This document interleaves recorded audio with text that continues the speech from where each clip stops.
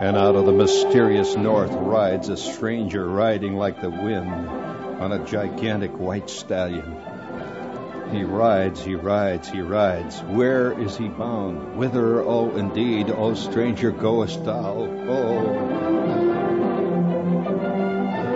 How'd you like that? You just don't hear stuff like that on the Merv Griffin show, I'll tell you.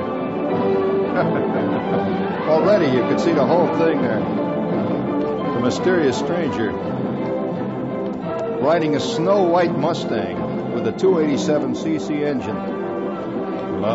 Getting 6 miles to the gallon downhill with a silly putty transmission. Dignified and is just as reverent as the placing on the tongue. Second, I would like an end to calling priests father or a nun mother.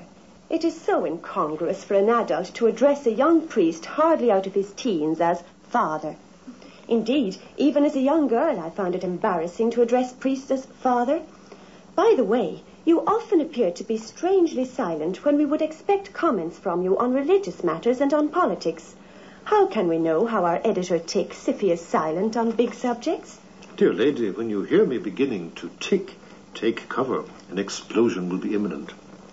But the reason for my reticence about commenting on religious matters is usually this, that I just don't know the answer. Recently, a listener lamented that we had only one Irish saint.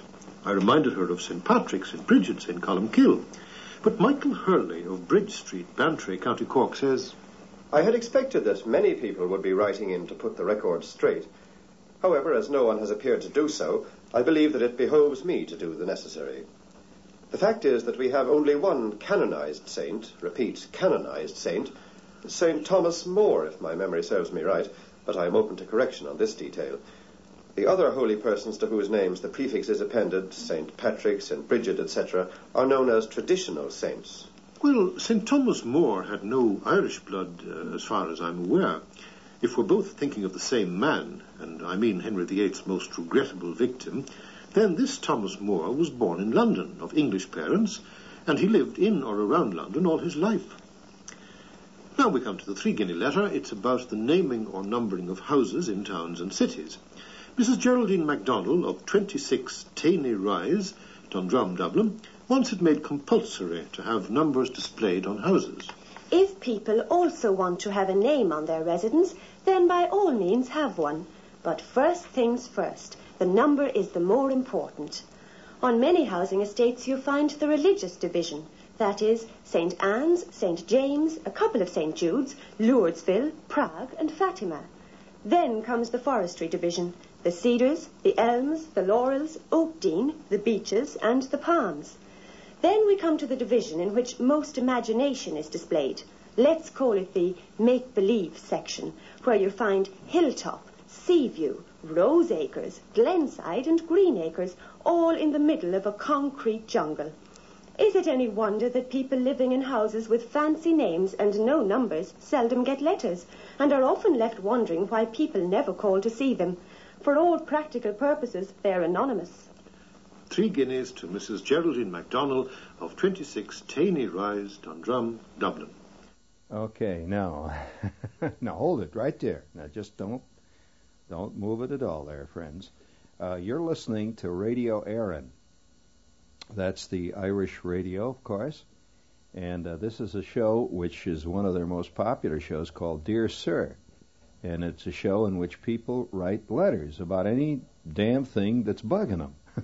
Now, I think it would be a fantastic idea for American radio to have a show like that where they write, now nothing to do with writing a letter about the show or writing a letter about television or radio. They just write letters about almost anything, and every week they give little awards for a letter that particularly they find funny or it makes a point, like the 3 guinea letter there you just heard. The lady received 3 guineas. You know how much 3 guineas is? Well, that's roughly about a subway and a half ride. But it's the spirit of the thing. It's not the award you get. And she wrote a letter, as you could tell, by about a problem that's been bugging her about people putting these ridiculous names on their houses instead of numbers. Now, of course, we don't have that in this country. If you're living in a house someplace, you don't call it like Murchison Acres, or something like Bantry Moat, which would be a typical name of a medieval place. We have street numbers in our country, but over there it's not at all uncommon for a guy to have a cottage, and he gives it some unbelievable name like Micawber Place. He just puts a sign up there. He just calls it that. That's the hell with the number, street number. He might be living in 1722.5 Dawson Road, but he doesn't use that. He uses the name of something like the Rones. It's a great name. Now that's a little bit much, especially when you find out it's a room and a half with an outside toilet. But nevertheless, you're listening to Radio Aaron, and the only reason I brought this in tonight is because I know that Americans today are the most travel-conscious people in the world. They really do. I think Americans travel more than any other people in the history of mankind. I mean that no matter where you go, you find Americans traveling. I've seen elderly ladies going across turbulent rivers in the northern provinces of India on balsa wood rafts, carrying their Instamatic cameras, bound for what? Well, they're American ladies. They're known as the Blue Rinse Brigade, by the way, around the world. For those of you who they really are. One of the curious things about American ladies is that they do tend to dye their hair blue, which is not found in any other tribe. But nevertheless, whenever I travel, I'm just going to give you a tip as an experienced traveler. I've traveled professionally in many parts of the world, and I mean professionally in many such diverse roles as, say, for example, aboard an aircraft carrier into the Middle East to film a movie for the Navy Department and such places as Lebanon. This is a very different thing than, say, traveling on the 21-day extended luxury tour through American Express. This is something else. And I found out a lot of things. Among those things, I'd like to pass along a few of these things. Now, I just got back from Ireland, in case you're listening in on this and you don't know what is happening. But I just spent 2 weeks in Ireland, traveling all over Ireland. I didn't get too far north. Because I had already been to Northern Ireland. And I had never really explored the far south, all the way through County Kerry, that whole area, the Ring of Kerry. Have you ever heard of the Ring of Kerry? You don't know much about this? Well, it's almost impossible to describe. It's like the Ring of Kerry. There's the Kerry Peninsula is a peninsula that extends out into the Atlantic, far down on the southwestern coast of Ireland. It extends far out to sea, and it's a wild, completely dramatic part of the world. I mean dramatic. It's all great cliffs and tremendous coves and great roaring seas. And as you drive around the Ring of Kerry, the Ring of Kerry is actually a trip. It's a road that goes all around this peninsula that sticks out into the ocean there. And in many places, it's only maybe one lane wide. It's one of the wildest, dangerous rides I've ever seen in my life, where you will be riding along the edge of a mountain, on the side of a mountain, maybe 2,000 feet above the surface of the sea, which is below you, almost a sheer drop. And you're driving along on a tiny lane-wide road on the side of this mountain, and they don't have fences like we would have. They have just a little mound of grass beside the road that's maybe 6 inches wide, and from that time on down, it's Nellie bar the door.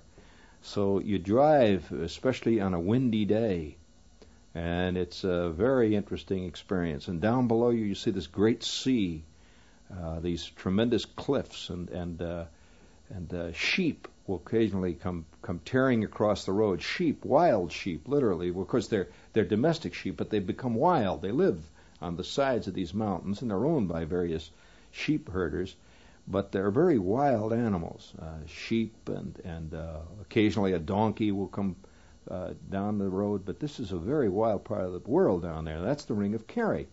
This is WOR New York, incidentally. And what I do. And I'd like to tell you, you should do this.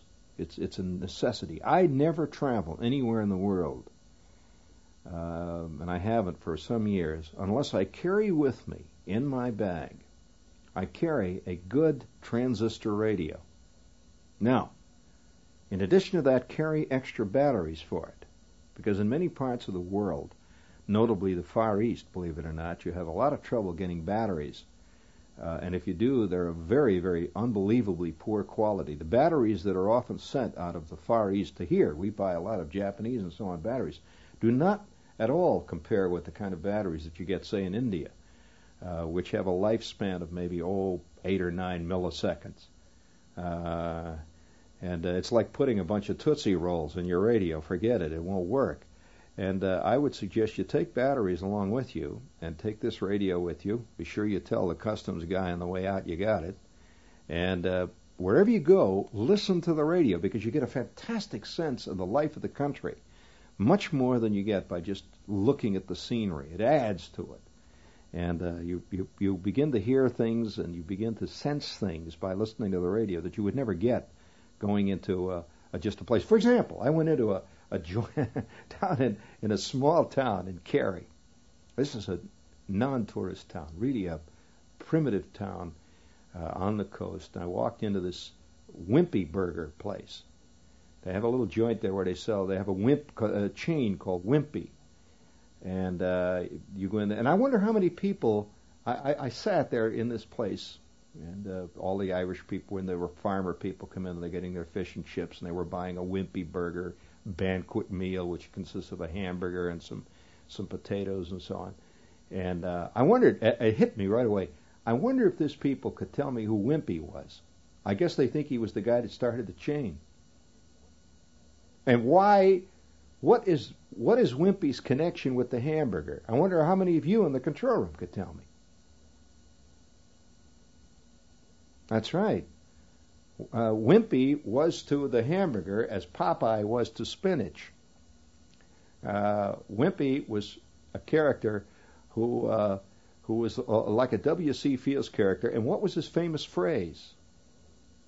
I'll pay you Tuesday for a hamburger today if you'll lend me. And he was always borrowing money for hamburgers. He was a hamburger addict. He had the monkey on his back, and of course, with the advent of McDonald's, and many people got that monkey again. The big boy and the Big Mac has got you by the things, and you just can't escape it. Now, before we go any further, Ed, would you play one of those little goodies there for a commercial? That's it. The Jets-Cardinals football game at 8:05 tomorrow night over WOR Radio is brought to you in part by M&M Mars, the fun-size candy people, and I'm Dave Herman for all the commentary throughout the game. Okay, gang. General Tire, of course, it's inevitable. Someday you'll own. No doubt about it. Someday. If you listen to American radio, you'll learn what American life is about. One commercial after the other, right? That gives the sensitive people far more, yes. General Tire is having its big pre-Labor Day tire sale. They're going to celebrate Labor Day by knocking off a little on the tires there. And you can get down to your General Tire dealer and save all kinds of dough on black walls, white walls, all kinds of tires. You ask them about whatever size it is you use, whether you're using an Irish Mail or you got a scooter, or a pair of roller skates that need new tires. Go down to your General Tire dealer and tell them that you're here for his pre-Labor Day sale and you want to talk to him sooner or later. Sooner or later, you'll own Generals. Our air shipping service is better. Our service is fast. Ours goes anywhere. To bring sanity to the clutter of air shipping claims, here's a message from Tom Cole, president of REA Air Express, to clear the air once and for all. Look, every air shipping service claims it's faster, bigger, or whatever. I say put up or shut up. Last year, REA Air Express handled 1 million shipments more than Emery, Airborne, and Schulman combined. Only Air Express offers priority boarding of your shipments on the first flight out, and only Air Express gives door-to-door service to 450 airport cities and 22,000 communities under the control of one carrier, one management. Insist on the original Air Express, REA Air Express. It's the service with the differences that you, the shipper, demand. So prove it yourself, like 6.5 million shippers did last year. Just look us up in the white or yellow pages and call for a fast pickup. But whatever you do, don't be fooled by imitators. Things are confused enough. His daddy played cornet and his mama played honky-tonk piano. He was born on a bus traveling to a one-night stand in Joplin. He picked up a guitar when he was 7 and he's never put it down. And for the last 30 years, he's plied his trade, playing blues and rock and country, making some of the sweetest music you'll ever hear. He works when most people relax, in 1,000 nameless saloons that dot the land. So when he relaxes, he gets real loose. Heads for some old sidemen and the best tasting beer he can find. If you've got the time, we've got the beer. Tasting good tonight. That's what Miller Time is all about. Taking time to appreciate the difference between a good beer and a great beer. Miller High Life, America's quality beer since 1855. Yeah, Miller Brewing Company of Milwaukee, Minnesota. It's a lovely town. To prove the thesis that I've got here about the various radio around the world, you won't find this true of television.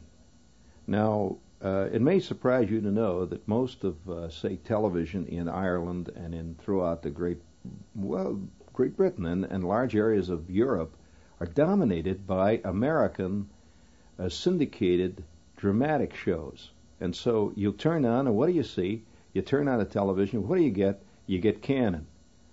And there you are in the middle of Ireland. You figure you're going to see something Irish, you get Cannon, right? So you say, well, I'll wait till that's over. And who comes on after that? Ironsides. And why? Well, because it's cheap, really. And they can get these things practically for nothing.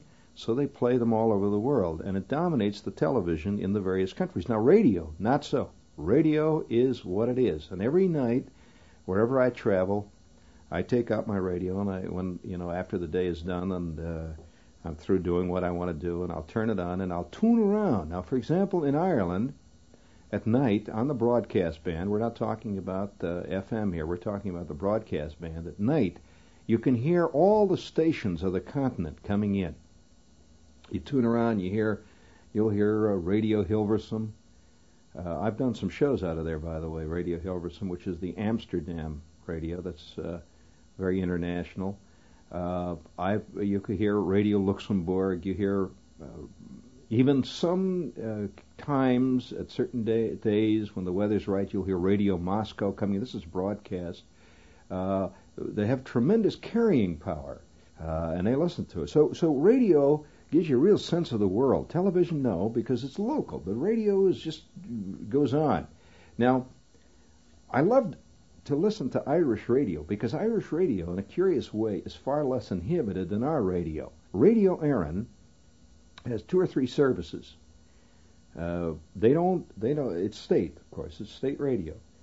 No, they have commercials on it, incidentally. One of their services has commercials, and it's kind of great to hear their commercials. Their commercials are sort of, for example, I heard one commercial when this guy came on, and he says, I would like to tell you about how I got rid of the midges in my sheep.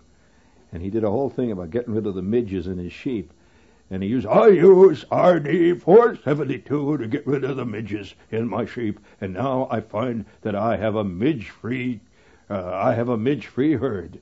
And, kind of great to hear a commercial for getting rid of midges in sheep. And you just don't hear that kind of stuff. And this was in Dublin, the big city. So, nevertheless, if you want to hear a little more of Radio Éireann, I've got some more here. It ranges all kinds of things you hear on it. You just turn almost any hour of the day, you're going to hear something exotic. Incidentally, the number one music now throughout the continent and including Great Britain is no longer rock. Rock is as dead as Artie Shaw's Frenesy. It has a dated quality to it, and only in America, where incidentally I think radio stations are tied to formats. They're not going to change. for years on end? Are they sticking to the old rock or the last stronghold? All over the continent, country western has become the absolute hottest thing. Merle Haggard is just really red hot. Now, that surprises most of us here. We don't realize how old-fashioned we are. We think that country western is an old idea. It's not to a European. He never heard Dolly Parton belting out Mule Skinner blues. I mean, this is a whole new ball game. He's heard rock for 20 years. He's had it up to here with rock. But the sound of Merle Haggard singing White Line Fever, that's a whole new scene. And this is a show. I'd like to play a little more of it. Listen to these letters. These are really interesting. I recorded this on a Sunday afternoon, and this is a show called Dear Sir. And everybody in Ireland listens to this because the letters have to be listened to with the right ear. Remember, a lot of these are tongue-in-cheek. A lot of them are designed to be funny. And the Irishmen recognize this. And so they're read absolutely straight face, like the lady who won't call the priest father. So here is a little bit more of Dear Sir, last Sunday on Radio Éireann. Those letters we got about the advertisement for a fly killer, which, it is claimed, will kill 10,000 flies in a room within the hour. Teresa McCarney of 20 Kincora Park, Clontarf, Dublin, asks, Are we to understand from this advertisement that it takes 57 minutes for one fly to die, or are some flies more resistant than others? Flies are a serious health hazard and must be dealt with, but for my money, a swift swipe with a newspaper or magazine is still by far the most effective treatment. Think of the contamination that could occur in the kitchen in the 57 or so minutes that it takes the fly killer to act. This advertisement, and indeed many more as well, have been annoying me for some time. I'm relieved to hear that at least one why you listen to Radio Éireann when you're over there. Although from a different angle than from me. Never thought of that. It takes Mrs. 57 minutes to Green kill a fly. 5 Prior Park, Clonmel, County Tipperary, recently went on holiday to her native county, which happens to be close to the border. While she was there, she visited a Protestant family who had been friends and neighbours of her own family for many years. We talked of the tragic situation in the north. The man of the house made some comments which I think are full of wisdom and truth. Why can't we live together in peace? Life is far too short to spend it in this terrible way. The simple words of a kindly, sincere man. He and his family are the personification of good neighbourliness and generosity. He himself has been a semi-invalid for a very long time and has borne his illness with courage and fortitude. But what a refreshingly healthy outlook he has on life and his fellow human beings. Would that the sick men and women of violence could be converted to his way of thinking. Would indeed. As for the suggestion we had recently that the reason Irish married couples in the old days didn't need contraceptives was that they worked so hard during the day that they were only fit for sleep by the time they got to bed. Well, a housewife in Clontarf, Dublin, reveals that... From my own childhood experience in a passionately inclined rural area 40 years ago, I can say with certainty there was no need for contraceptives, because the husbands generally spread their custom and were too fagged out to make further demands on their delighted wives when they staggered home. Your correspondent was right when she said the countrymen were fit only to sleep when they hit the hay, but what she called hard work had plenty of variety in it. Well, if what you say is true, then surely their need for contraceptives was the more pressing than ever, if the unmarried ladies in the neighbourhood were to preserve their reputation. Besides, hard workers or not, old-time Irish parents are famous, notorious, if you wish, for the size of their families. If you'll pardon this bit of autobiography, one of my grandfathers was well known to be a very hard worker, yet he had 17 children.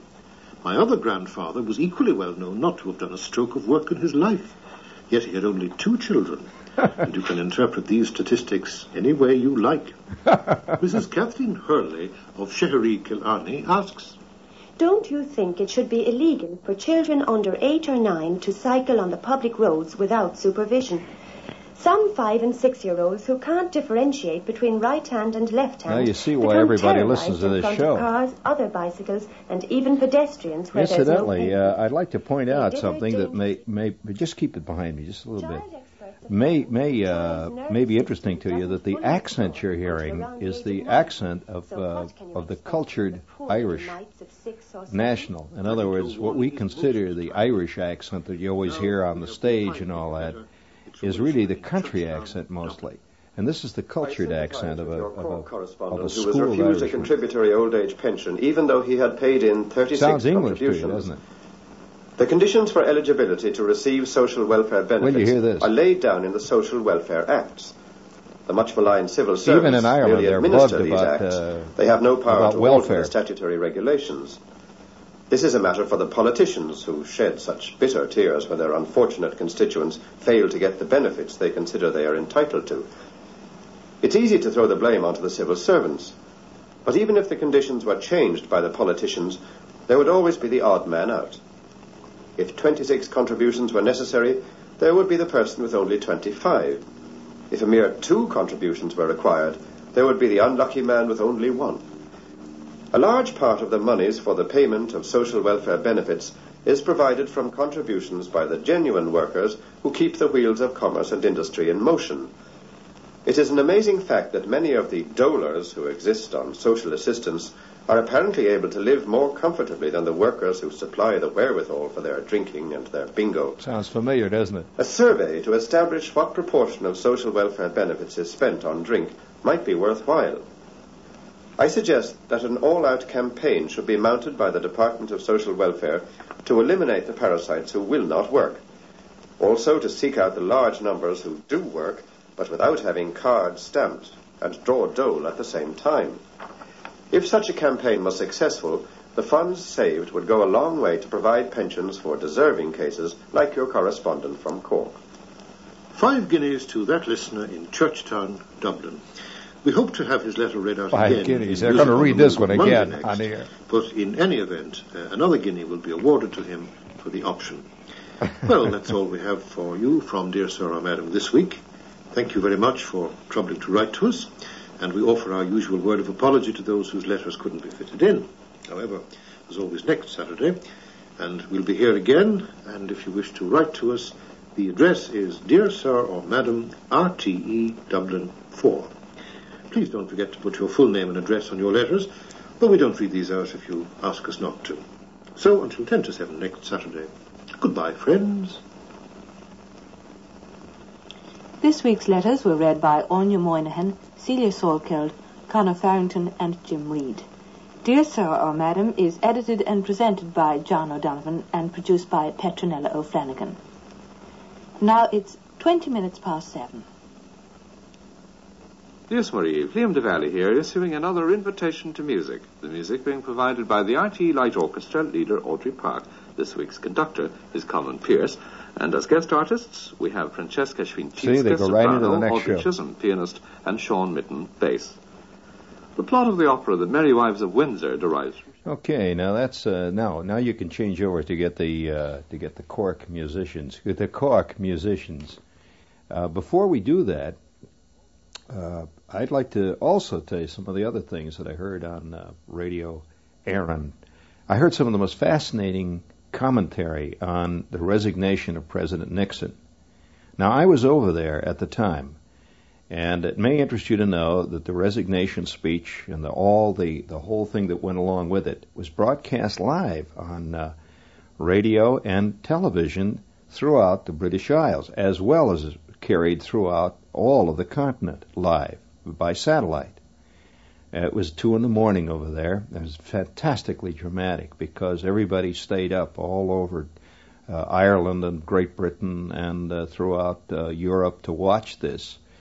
And afterwards, the Irish commentators came on and talked about it. Very interesting because you get a completely different perspective from over there than you got here. And listening to these Europeans talk about Nixon, you got a different idea. One thing I heard one Irishman say, very interesting line. The day after, of course, since it's obvious that I have a very obvious American accent, wherever I went in Ireland, you even look American, you know. The Irishmen, you know, rarely wear what we would call hip clothes. That's not worn in Ireland, even among the young and the hip. Hip clothes in Ireland consist of an elegantly cut suit. You wear a suit all the time. Even the peasants in the field wear a suit when they're working. It's curious. Most Americans hardly ever wear suits anymore unless you work in an insurance company or something. You don't wear suits, but they don't wear they don't wear the kind of clothes we wear. There's been a very great, and they don't have the forever. I suppose you can call it the forever young syndrome either. You don't see an Irishman over the age of 10 walking around town with a wild shirt and beads hanging on him and his hair hanging down to his neck. This is only in America. Does every 40-year-old guy still think he's, let's say, he's a contemporary of the Beatles, we'll say, for argument's sake. But by the way, and one of the great refreshing things about Ireland is there's no such thing over there as the generation gap. That's an American concept here, and I think it has a lot to do with our hang-up on media. The average Irishman never listens to the radio or watches television much. He's always walking around in the rain and kicking Pete around, and that's spelled with an A, not old Pete, the one you kick occasionally, in the neighborhood there. But he approaches everybody else as a fellow human being. So you'll see a guy of 19 in a pub arguing with a guy of 72 on an absolutely equal basis. None of this. It would never occur to an Irish kid to say, "Well, you don't understand because you're not of my generation." Oh my God, they'd pour a jar of Guinness on his head because he's obviously going mad. So this is another society over there, and you begin to realize that human beings are human beings. They don't have such things as generations. That's a myth, a very, very strong myth, but one we hold dear in this country. Now, listening to them talk about Nixon, though, was fascinating. I went into this pub in a town called Naas, Naas, which is a country town, nice town, by the way. And I stopped into the pub. It was 1 o'clock, 2 o'clock in the afternoon. I thought I'd have myself a little jar of Guinness, which is a very civilized drink. And I sat down and I ordered the Guinness. And immediately the guy sitting next to me having his plate of salmon, and he was having a lager of Harp. He turned to me and he says, I want to say how sorry I am about the problems you Americans are going through. And I said, well, thank you very much. He said, one thing that bothers me, I'm curious about your attitude of this. And I'm not going to attempt his Irish accent, just suggest it a bit here. But he says, he says, I'm interested. He says, the Americans seem to me to be one of the few people I know of who believe in revenge. And he was referring to Nixon. In other words, there's a lot of people who would love to see Nixon in jail, chained up, given bread and water.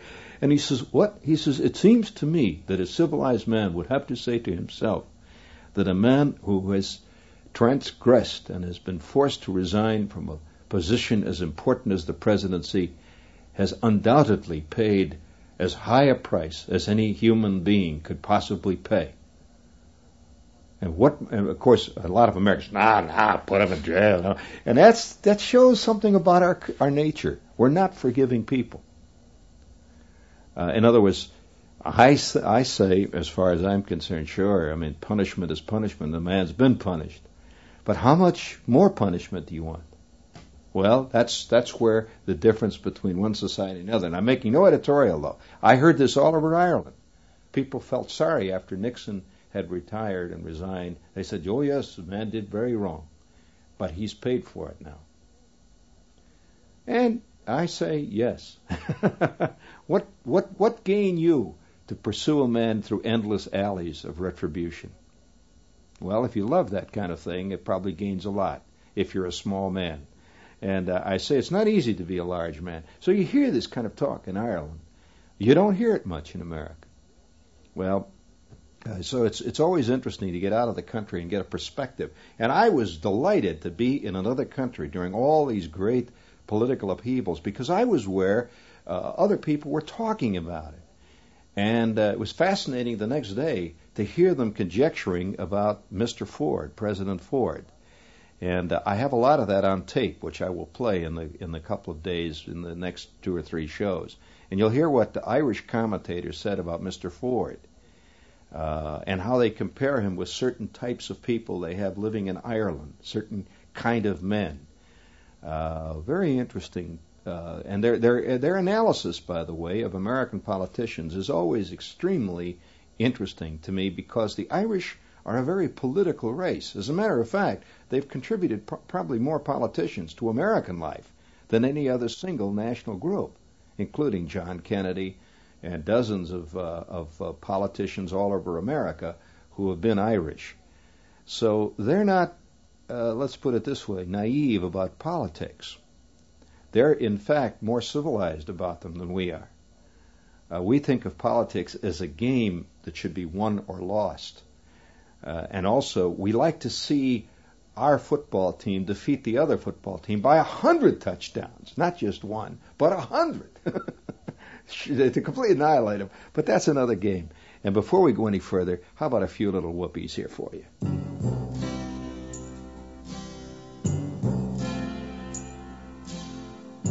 Someday you'll own. Someday you'll own. Sooner or later you'll own Generals.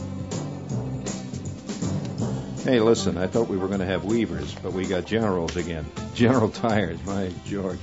It's the pre-Labor Day sale out there of tires. And one thing about General Tires, they're so round and so bouncy. And even if you don't need tires, you ought to buy a couple of these, lay them in and put them in your living room, make them into a coffee table. The crowd would love it. Wonderful conversation piece, and they smell good, too. General Tires having their pre-Labor Day sale, so get on down there. It's inevitable. Sooner or later, you'll own Generals. Yeah. Sooner or later, you'll own the Generals. Ka-doom, boom. Ba-doom, boom. Hey, what do you got for lunch today, Bill? Ham sandwich. What do you got? Meatloaf. Weaver fried chicken is delicious! Fred again? What's with him anyway? Weaver fried chicken is juicy! Oh, that's the Fred voice does of that America. every time his wife puts Weaver fried chicken in his lunch. Today he must have batter dipped. He had Dutch fried. I don't know how to pronounce it. It's Weaver. What's the difference? Weaver fried chicken is He's a crispy. star. He's on television. Weaver Dutch fry has a really crispy, crunchy breading, and Weaver batter dipped is coated with a sweet pancake-type batter. My wife says it's easy to The guttural accents of the South Bronx. Now, Fred's running around yelling. Let's go see if there's any Weaver chicken left in his lunch pail. Hey, good idea. Look, two pieces. Let's try it. Hey, Weaver fried chicken is delicious! It's crispy! It's juicy! Fred's wife The says gourmets. it's easy to fix! Weaver. So great, you'll have to tell someone. We are a strange race. Is your best time of day the same as mine? Evening, when the heat of the day is gone and everybody's just taking it easy? What do you do to take it easy? Do you have one special thing like taking a long bath or listening to music? Do you know what lots of people do? Do you know they have a beer? And do you know that one brand of beer that's been around for a long, long time is suddenly the beer lots of people are drinking? Do you know that beer is Ballantine beer? And do you know the reason is because Ballantine is the best tasting beer around? Have you had a Ballantine beer lately? Shouldn't you give it a try one of these evenings? Tonight? Why do we keep asking you these questions about beer? Because we've got the answer. The only answer. Ballantine. P. Ballantine, old Ballantine and Sons of Cranston, Rhode Island. In the current issue of TV Guide, a nostalgic look at Major League Baseball's first televised game. On August 26, 1939, the Cincinnati Reds beat the Brooklyn Dodgers 5-2 in the first game of a doubleheader. Red Barber, who did the play-by-play announcing, recalls the day. The same issue focuses on the cable TV blues. New York City was one of the first, and obviously the largest, wired for cable. With the project partially completed, the companies have run into unforeseen problems. A report on some of the stumbling blocks.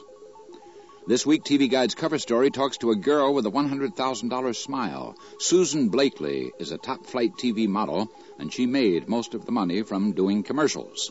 An examination on the strenuous business of looking happy in TV Guide, America's biggest selling magazine. TV Guide, on sale everywhere. For that old thing, oh, aging pencils, oh, kitty palala palala palai, kitty palala palai.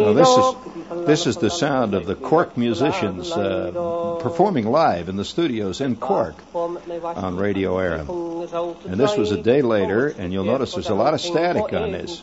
But these old duffers gather every Sunday in the studio, and they play traditional music of the county and of the area.